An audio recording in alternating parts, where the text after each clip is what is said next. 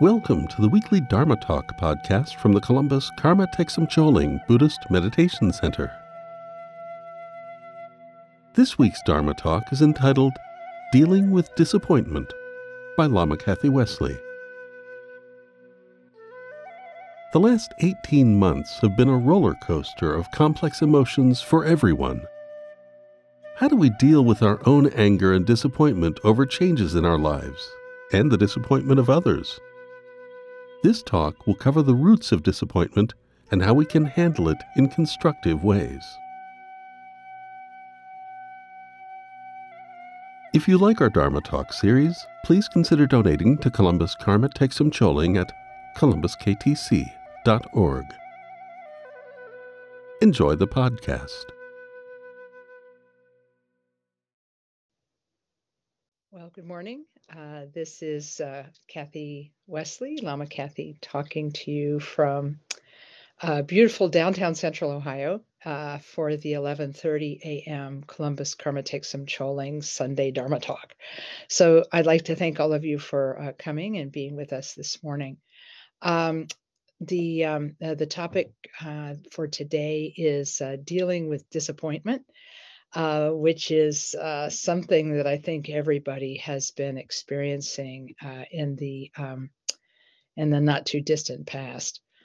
In fact, I think every day that we read the newspapers or watch television or check our internet news sources, we're seeing a lot of really angry, unhappy, disappointed people in all different walks of life. Registering their pain and registering their anger in all kinds of situations. In fact, I think we're seeing so much now. We're hearing about people acting out badly on airplanes. We're hearing about people acting out badly in school board meetings, and there's a lot of yelling going on everywhere. And I know it's really hard to deal with. It's hard to face. It's hard to look at.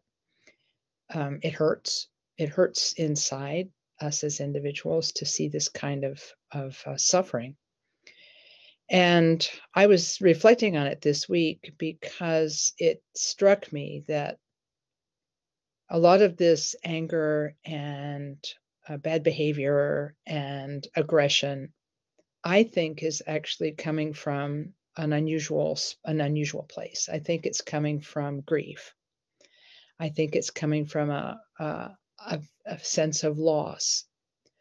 If we look back at the last 2 years, the last 18 months at the very least, we can see that all of us have had our lives disrupted by the pandemic, and all of us have lost someone that we know to the illness.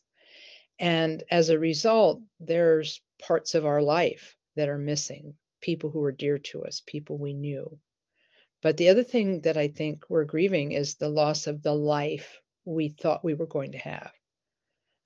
I've spoken to so many people. I spoke at the beginning of the pandemic to a woman who is an artist who realized she would no longer be able to pursue her art because she would have no financial support from the people who buy her art because everybody was curtailing purchases and so on.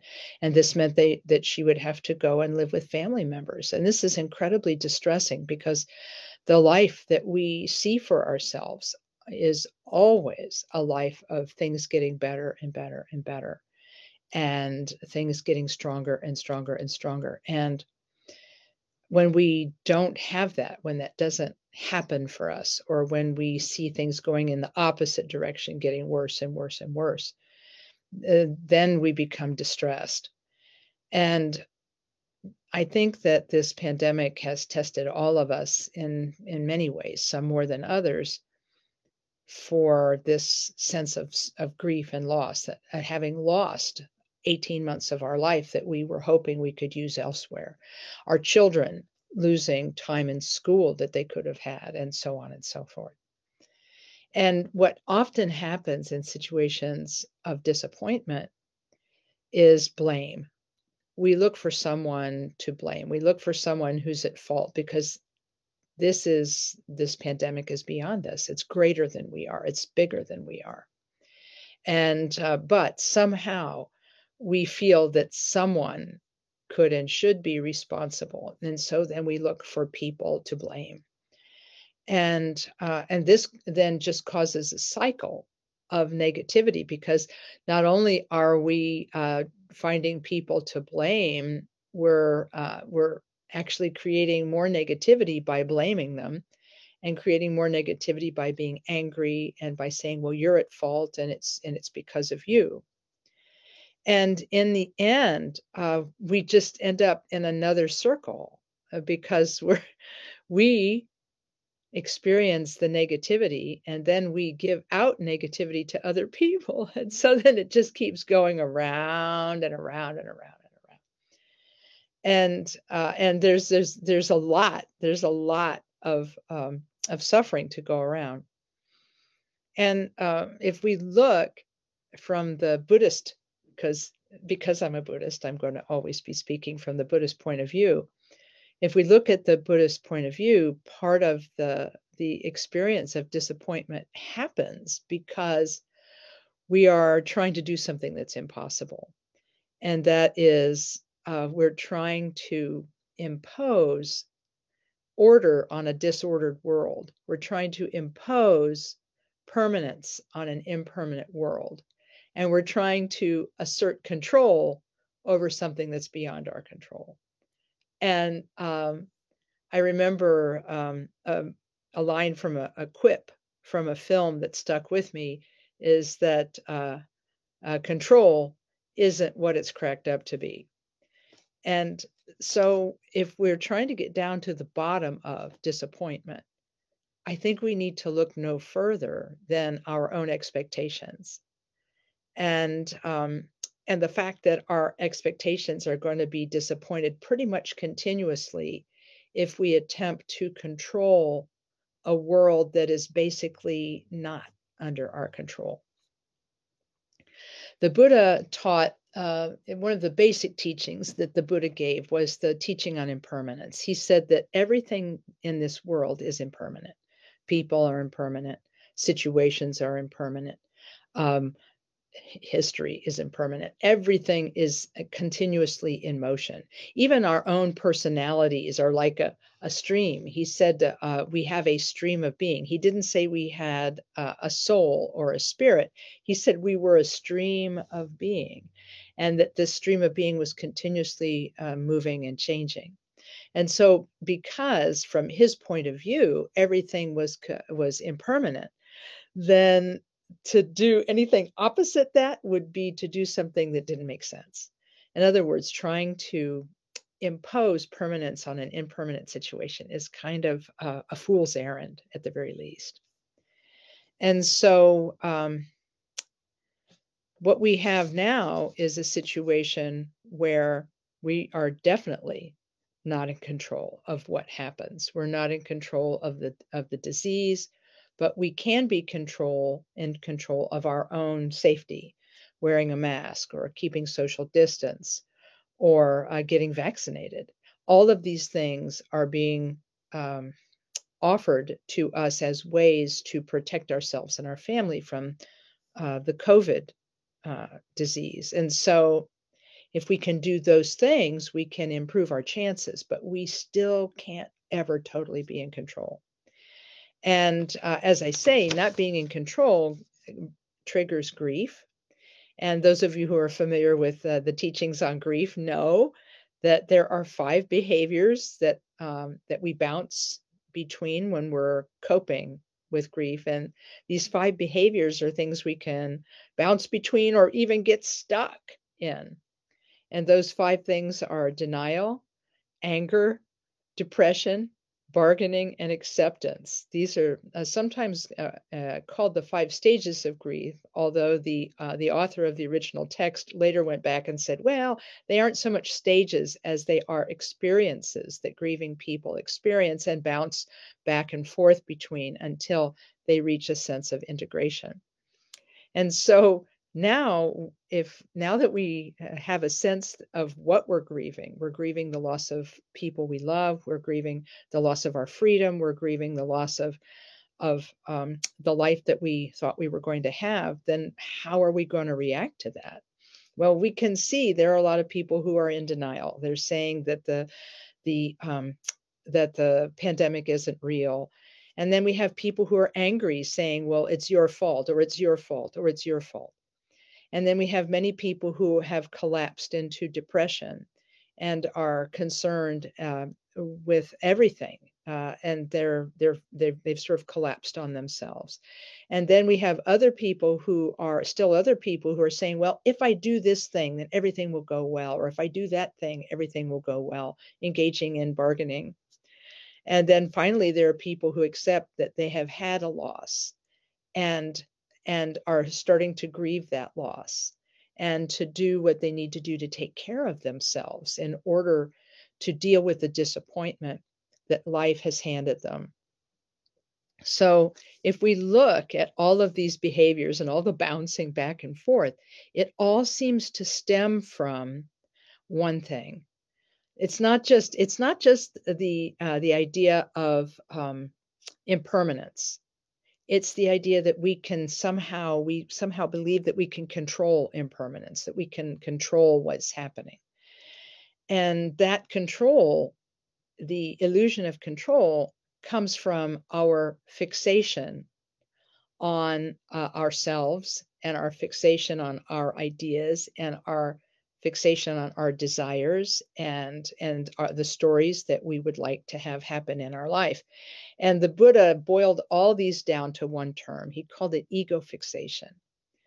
He said that at our root, we believe that we are special.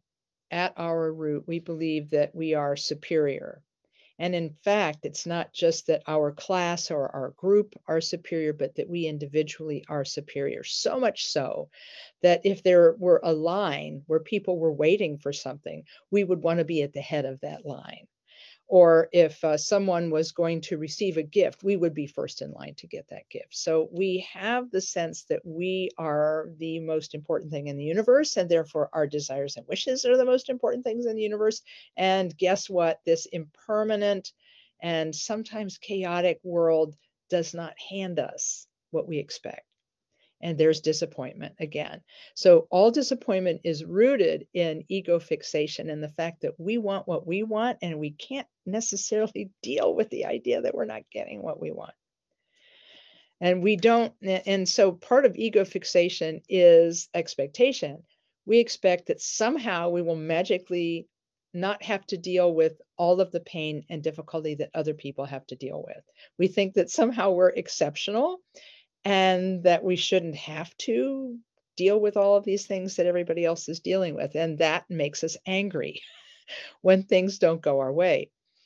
And we think that these things shouldn't be happening to us, and that we then have a right to do whatever we want to do in response to that, which is, I think, why we're seeing so much bad behavior going on right now.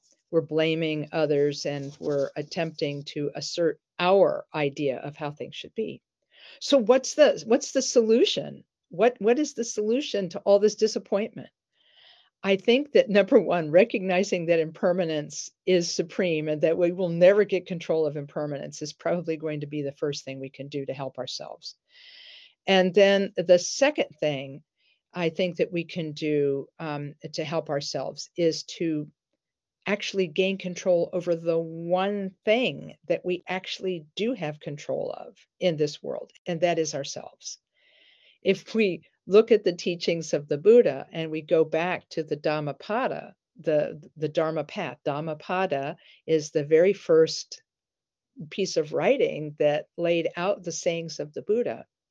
The Dhammapada says we are what we think. All that we are arises with our thoughts, and with our thoughts, we make the world.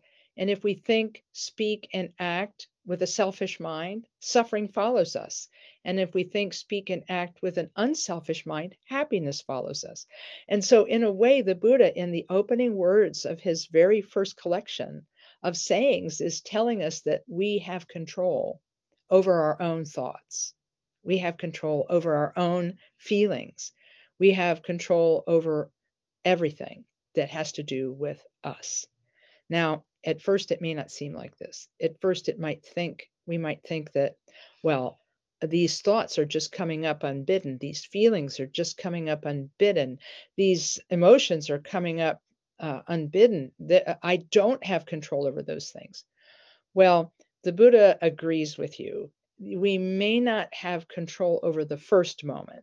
And in Buddhist teachings, it's actually called the first moment of a thought, feeling, emotion, and so on. But through training and taming the mind, we gradually and slowly can come under control. We can bring the second moment, the third moment, the fourth moment, the fifth moment under our control. That first moment, it's always going to be a lack of control until the time we achieve Buddhahood or enlightenment. When we achieve this spiritual awakening that the Buddha achieved and become Buddhas ourselves, then the first moment will come under our control. But until then, the first moment of any thought, feeling, or emotion is going to be beyond us. However, through training, we're going to be able to get hold of the second, the third, the fourth, and the subsequent moments of emotion. And how do we do that? Through training. The very initial training that we have is in a tranquility meditation. The tranquility meditation, sometimes called shamatha in Sanskrit or shine in Tibetan, or calm abiding, is where we place our attention on a single object, whether it's a small stone or a small stick or a small image of a Buddha, or if it's our breath, being attentive to our breath as it comes in and goes out. If we can remain attentive to that, and then when our thoughts wander from that, bring it back. If we can bring that back, we can then control that moment of thought, feeling, or emotion by returning to the breath, the object of our meditation. And when we do this, we engage in a different kind of control, not trying to control the externals in the world, but trying to control the internals of the world. The internal, which is our reaction, our response. We can't control what is coming at us from the outside, but what we can control is how we respond to it.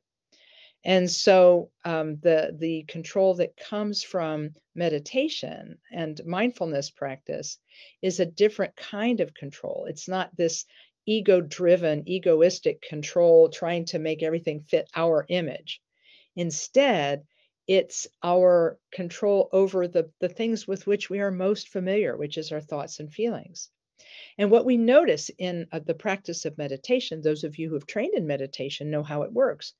You sit quietly in a stable posture, whether you're sitting in a chair or sitting on the floor, or even lying on the floor with supports under your head and knees, just even yoga postures and so on.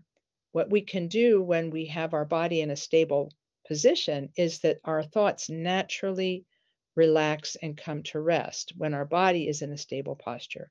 But then we add an internal discipline.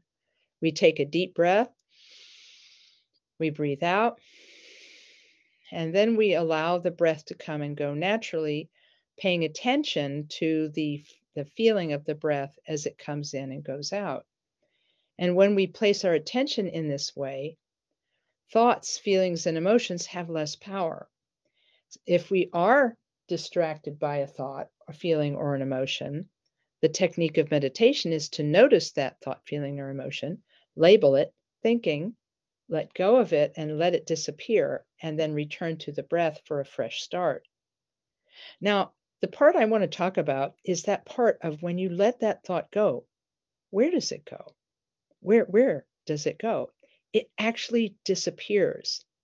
It disappears, and where it returns is to this stream of being that the Buddha talked about. this mind that is very vast and very deep and continuously moves and changes. What we do is we get I guess you could call it an ultimate reality check. We get an ultimate reality check on who we are and what we're thinking and feeling. And so what we can do is we can let go in that moment of that thought, feeling, or emotion when we're seated in meditation. It's going to take a while for that discipline um, to expand into our everyday life. But once it does, we can actually begin to notice in the moment of disappointment how we are feeling.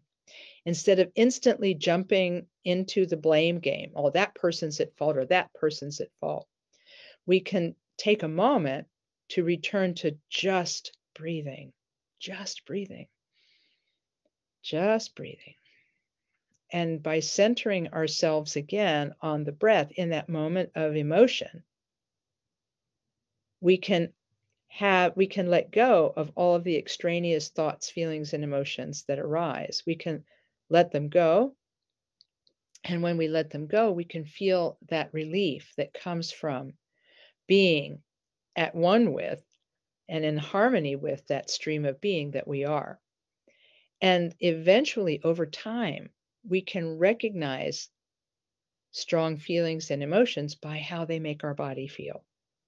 When we begin to feel tense or tight in our body, that can be a cue to look at the breath and be one with the breath and be in harmony with the breath. And by doing that, we have our first method of dealing with disappointment, which is in the moment to connect to our very basic being through the breath. And if we connect with our very basic being, then we, at the very least, are not following those thoughts, feelings, and emotions outward and playing the blame game.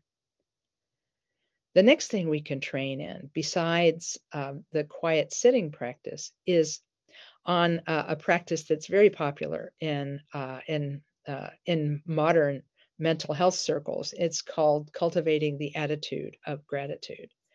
And by cultivating this attitude that we are actually grateful for the things that are happening in our life and for all the abundance that we already have in our lives, if we can look and feel thankful and grateful for what we have, we're then placing in our stream of being thoughts that are healthy and that are healthier, that will raise us up when we're feeling down. And so being able to remember the goodness of ourselves and the goodness of others and looking for, and as I often quote the great Bodhisattva Fred Rogers, and he said, when things are going wrong, look for the helpers and look at how they are and look what they're doing. So right now we have a lot of angry people, and it is our tendency to latch on to a negative story. It is human nature to latch on to a negative story because it could become a threat to us. But what if we also began to attach to that which was positive? Why don't we give the same amount of attention to that which is positive as opposed to that which is not? And so that's something that we can spend some time thinking about and developing in our own minds. This attitude of gratitude can also be cultivated through the practices of metta, and that's spelled Metta, metta, which is loving kindness, or the Tibetan version, which is called Tonglen, Tonglen. Whether we're practicing metta or Tonglen, what we're doing is we're training our attitude, and the attitude is one of love, because that's in the end what we're training in when we train in the attitude of gratitude. We're not saying you're at fault and you're at fault and you're at fault and you're bad and you're bad and you're bad. We're saying we're all in this together. We're all human. I am going to be with the goodness of humanity rather than the badness. And so as a result, this is something that we can do as individuals, and being able to cultivate love. So metta is incredibly easy to practice. You close your eyes and use your imagination, and you think that that you send out goodness first to yourself and your family, and then you send out goodness to all the people who live in your household, all the people who live in the neighborhood, all the people who live in the city, all the people who live in the state, the county, the world. And eventually, by sending out this love, you're cultivating within yourself a different sense of who you are. We're no longer just the disappointed person who didn't get what they wanted. We're actually a person who has abundance and who has love. And so I'm thinking that these two practices of shamatha and tonglen are incredibly important and helpful in dealing with disappointment. There are other things that we can do to deal with fear, grief, and disappointment. We can also practice prayer, and we can also practice aspirations. We can pray to whoever our higher power is, whether it's God, whether it's Jesus, whether it's the Buddha, or whoever. We can actually begin to aim our mind at something that's positive, goodness itself in the person of God or the Buddha or whatever our higher power is. And we can do these kinds of things in order to have someone to turn to when things go wrong. So if we have someone to turn to, and we have a person or a being who we can think of, this at least gives us, I guess, what you could call some first aid in dealing with disappointment. And it's really important that we learn how to deal with disappointment. The great 20th century Buddhist master Chogyam Trungpa Rinpoche, in an article once about the topic of death and dying, said that if we look as human beings, if we want to know who we will be at the moment of our deaths, he said, what we need to do is we need to look at who we are in the moment of our disappointment. So when we feel that loss, that grief, that disappointment, and we see how we react to that, that gives us an idea of the work we still need to do on ourselves in order to become the people we want to become, and the person who is at ease with change, and the person who is at ease with misfortune, and the person who is at ease with disappointment. I have an example, and I used this just recently in a Dharma talk, so forgive me for repeating. But I visited a Dharma friend in Northern Ohio, and she was getting ready to take her children on a day trip.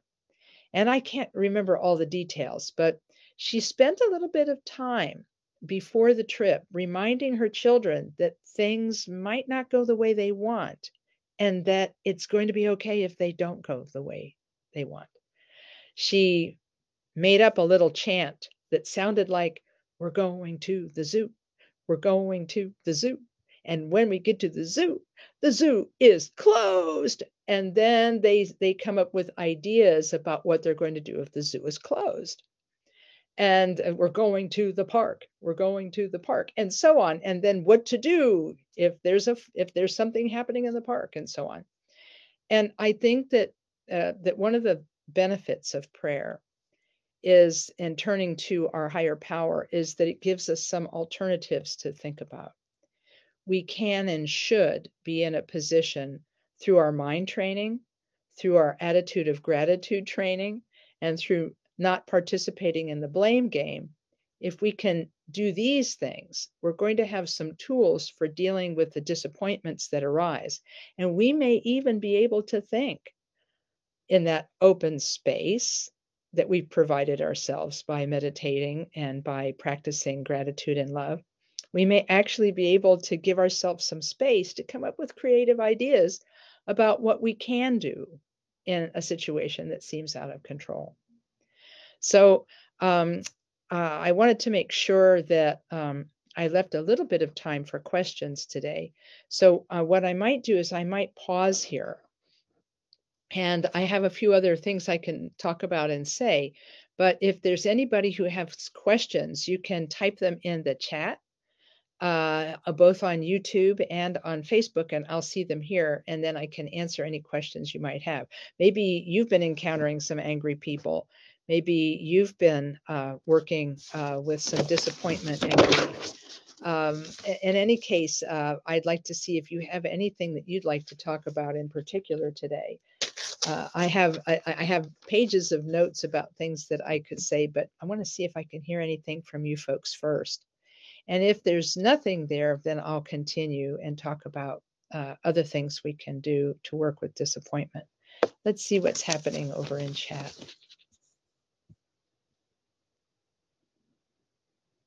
One of the things that people commonly ask at a time like this is they ask, you've been talking about all of the things that we can do for ourselves, but what do we do when somebody is coming at us with anger? What do we do when we're facing an angry person, a person who may be walking up to you in public and saying that you're wrong because you're wearing a mask or whatever? What should you do with all of these sorts of things?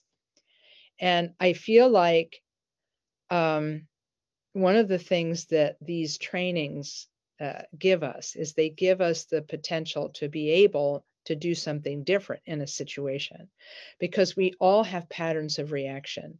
Some of us, when things don't go our way, we get angry. We get angry or we get upset. And so that's one thing that can happen. But we also have the potential to become sad and to become closed down when things don't go our way. And if we can see what happens for us, we can then imagine what's happening for that other person. Usually we're very concerned about self-preservation. So when somebody is coming at us angrily, it makes it very tough for us to think on our feet. But if we can take a moment and breathe, that's the first step. Just being able to breathe, just breathe.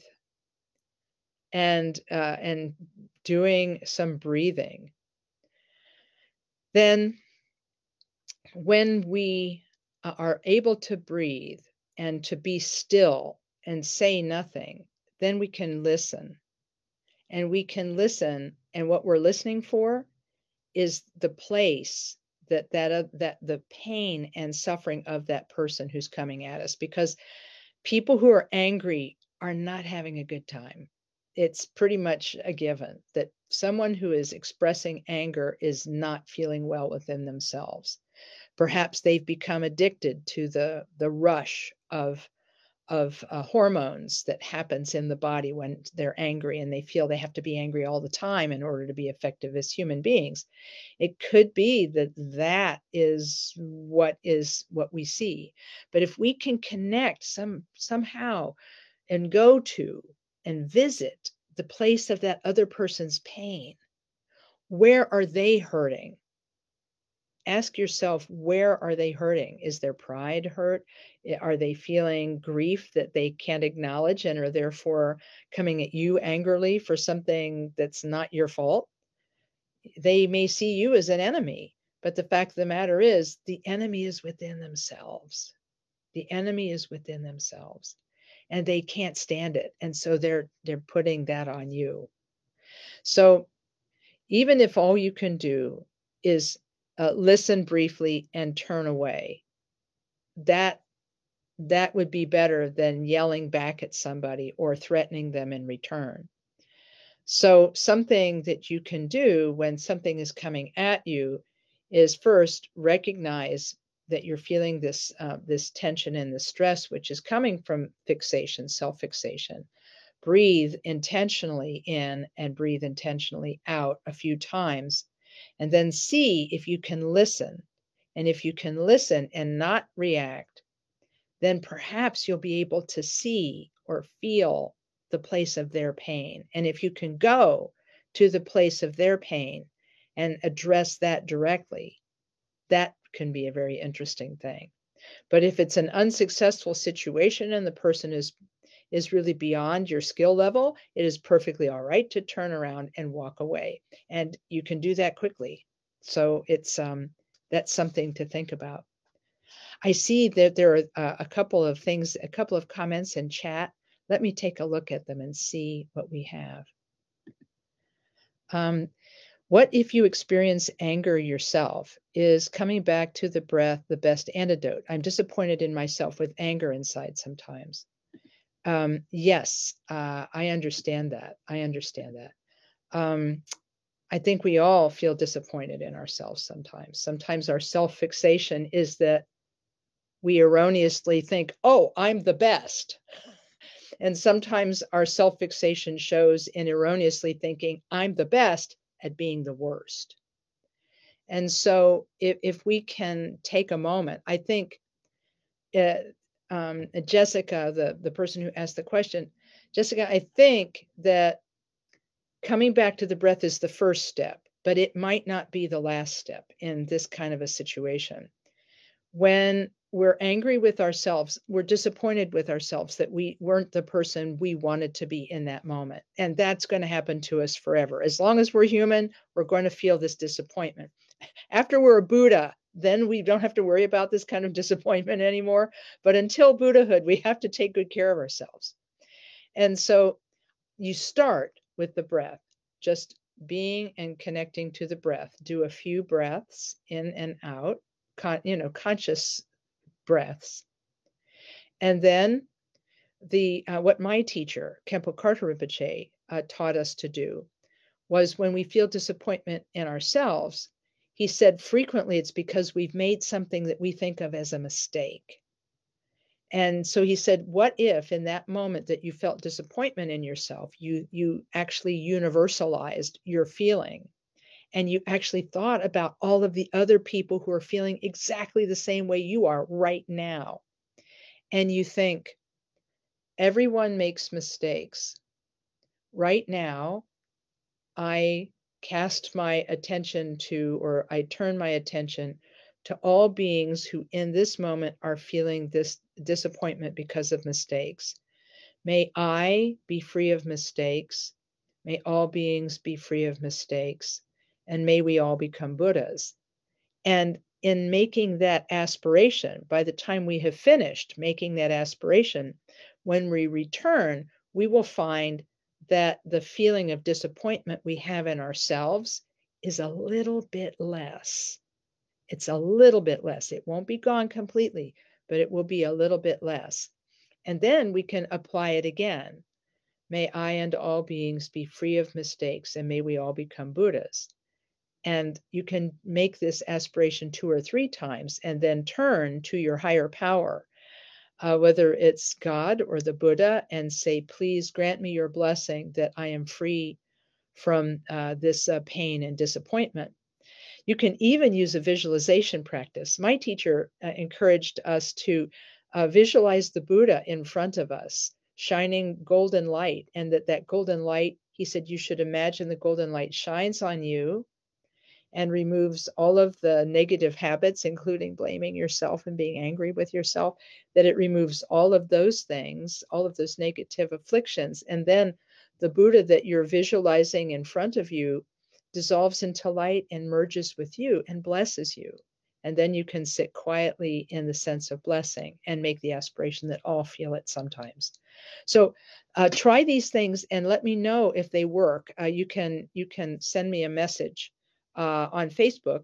I see that you're on Facebook, so you can send a message, or you can type another comment in here after you've tried it out and let me know how it's going. Okay, I'll be thinking about you because that's this disappointment in oneself is something I've dealt with. Everybody, I still deal with it, so everybody deals with. And hello to Barbara. Thank you very much for your message. I really appreciate it. And you can connect anytime. Just check in with my friend Pam, who schedules my interviews. Someone is commenting. So interesting how we deal. Let's see. Okay, this is just how we deal with disappointment is how we may be at the time of death. Could you say more about that? I understand the reaction of disappointment equaling opportunity for reflection. Yes, yes, definitely we can do that. How we deal, Trungpa Rinpoche, when I read his comment the first time with how we deal with disappointment, has to do with how we will be at the time of death, how we will deal with, how we will cope with illness, and how we will cope with death. I think it really, it's like how we deal with disappointment is like the fastest, purest form of self-fixation. and how we are fixated on ourselves and what we think of when we're fixated on ourselves. You can see it in the moment of disappointment. You can like watch it on somebody's face when they feel that disappointment. You can feel it in yourself when you feel that disappointment. It's about things not going the way I want them to go. And that's like, you could call it a little death. It's not the big death. It's not leaving this life, but it is a little death, and that we feel a grief at having lost our vision for how things should be. That's why I was saying at the top of this talk, I think that what we're seeing and why we're seeing so much anger, public anger and public disgust right now, and people blaming each other and pointing fingers and so on, is because everybody's grieving the life that they lost, the life, their own life that they lost, the vision of a life that they lost because of COVID. And I think that when we look at these little deaths of little griefs and little losses, then we can kind of get an idea of who we're going to be and what's going to be our challenge at the moment of illness, and what our challenge is going to be at the moment of death. And this is why in Buddhism, there is not a quick fix for things. All of our techniques take time and they take practice. So when we practice shamatha every day, that quiet sitting meditation, when we practice that every day, we may think we're just doing nothing and that it's not having any positive effect, but it actually is, in that it's allowing us to sit with and be with our feelings in a different way. And we're being and sitting with our feelings and thoughts, not in a, oh, things are terrible kind of way, but in a noticing, labeling, letting go, and then returning kind of way. In other words, we treat our thoughts, feelings, and emotions the same. The Buddha called thoughts, feelings, and emotions mental events. They're all just things that are arising in our mind. And by noticing those things arising in our mind and being able to let them go and see them disappear, we give them less strength. And when we give them less strength, we have more power and more control over what we keep on our minds. We may not ever be able to control what bubbles up in our attention and in our consciousness, but we can slowly gain control over what we grab hold of and work within ourselves on. So I'm hoping that this is helpful to you, Lynn. Thank you for that question. I think that coping with little deaths and little griefs are important, and that's why our methods are done daily, why we practice shamatha daily, why we practice metta or tonglen daily. We practice our compassion and gratitude every day and every day and every day, so that when misfortune happens, we'll be ready. That's why we admire, that's the feature we admire in great performers, whether they're musicians or athletes or whatever, is that they train and train and train and train. So at the moment that their performance is needed, that they are naturally present. So hopefully this is useful. Here's a great question. This is a good question. Could you say something about the connection between hope and disappointment? Great question. Yes. When I teach about Buddhist principles, I make a couple of distinctions. During the 1970s, when Chogyam Trungpa Rinpoche was teaching, he liked to say, hope is bad, give up hope.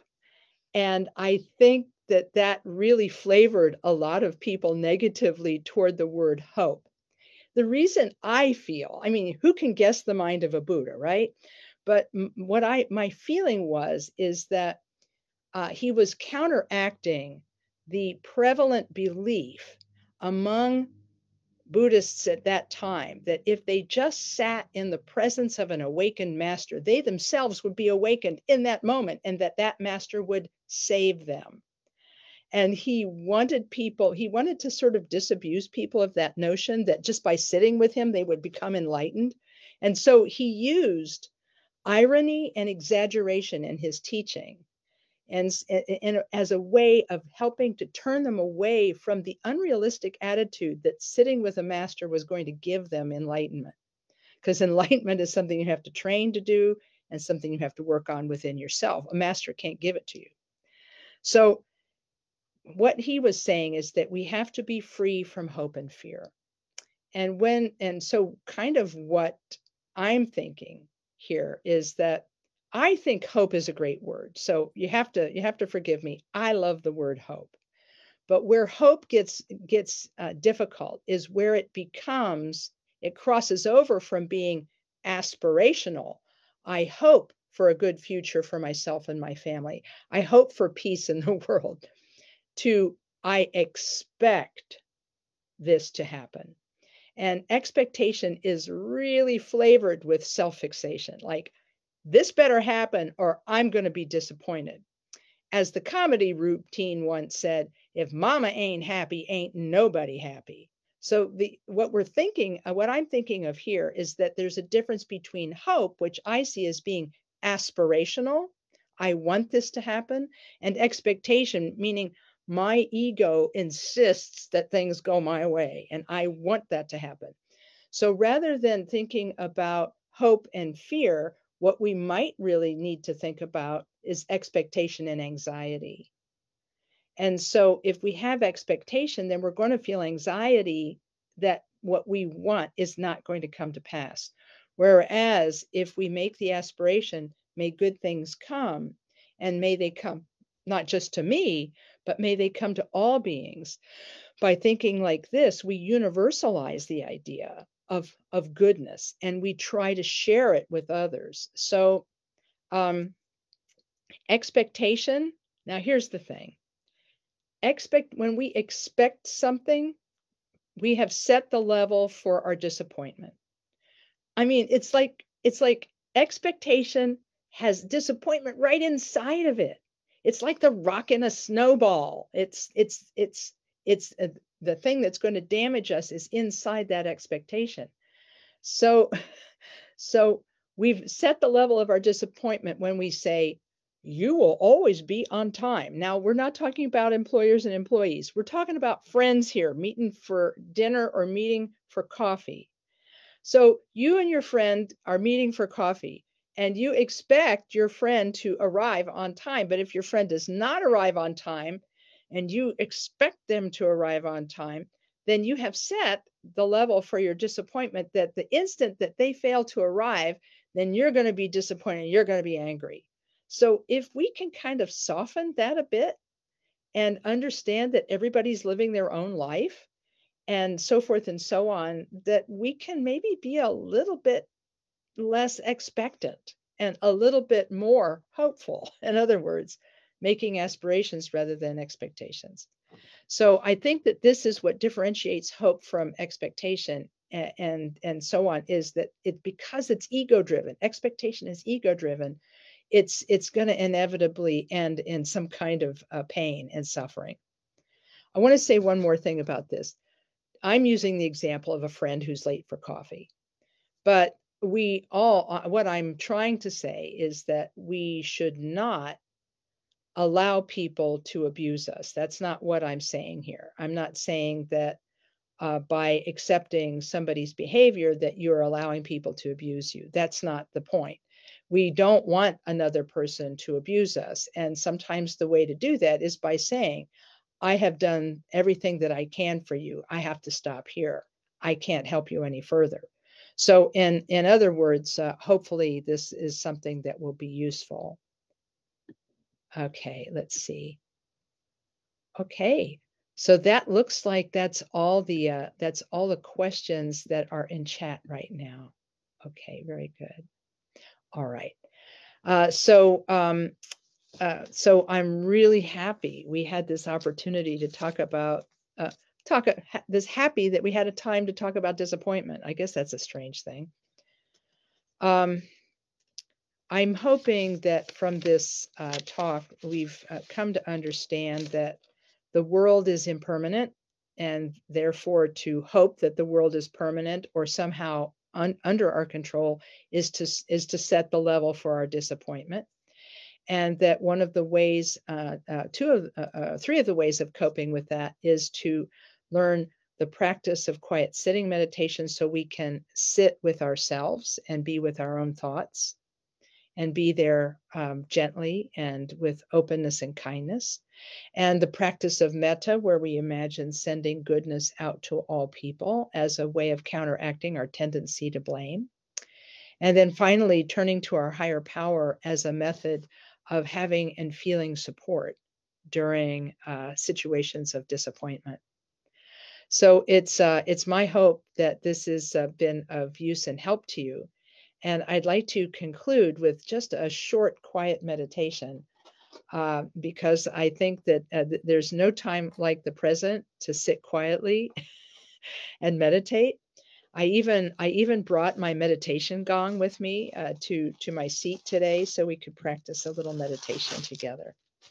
We're only going to sit for a couple of minutes, but while we're doing this, you have a couple different practices you can do. You can practice quiet breath awareness meditation.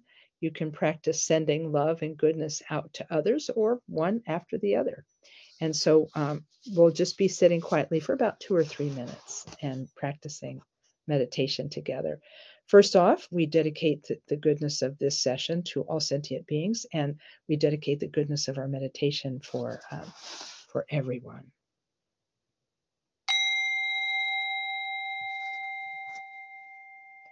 Placing the body in a posture of meditation, taking one deep breath, breathing out, and then allowing the breath to come and go naturally, following the course of the breath.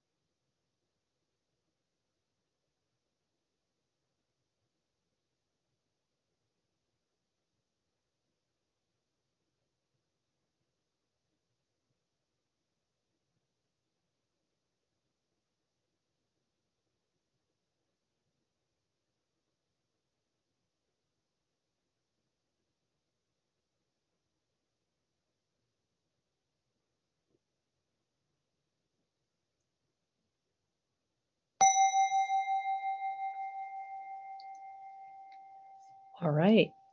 Thanks, everyone, for being part of the Karma Takes Some Chilling 11:30 a.m. Sunday talk. And I hope that this has been useful and helpful to you. And please dedicate the goodness of this session to all sentient beings and make the aspiration that by being together today, we benefit others. I'll recite a short Buddhist dedication prayer. Through this merit, may all achieve the omniscience of Buddhahood. May it defeat our common enemy, wrongdoing. From the stormy waves of birth, old age, sickness, and death, from the ocean of samsara, may we free all beings. May we free all beings. May we free all beings. Okay, thanks everyone, and we'll be seeing you again here on Facebook or YouTube. We'll be seeing you soon. Omane Peme Hong. Thank you for joining us for this week's Dharma Talk. We hope you enjoyed the podcast. If you did, please subscribe, rate, and review it on iTunes. To learn more about the Columbus Karma Thegsum Choling or to donate to support our Dharma Talk series, please visit our website at columbusktc.org. The opening and closing music for the podcast is Tibetan Flute Song by Tamding Arts at tamdingarts.com. Please join us again next week for another Dharma Talk.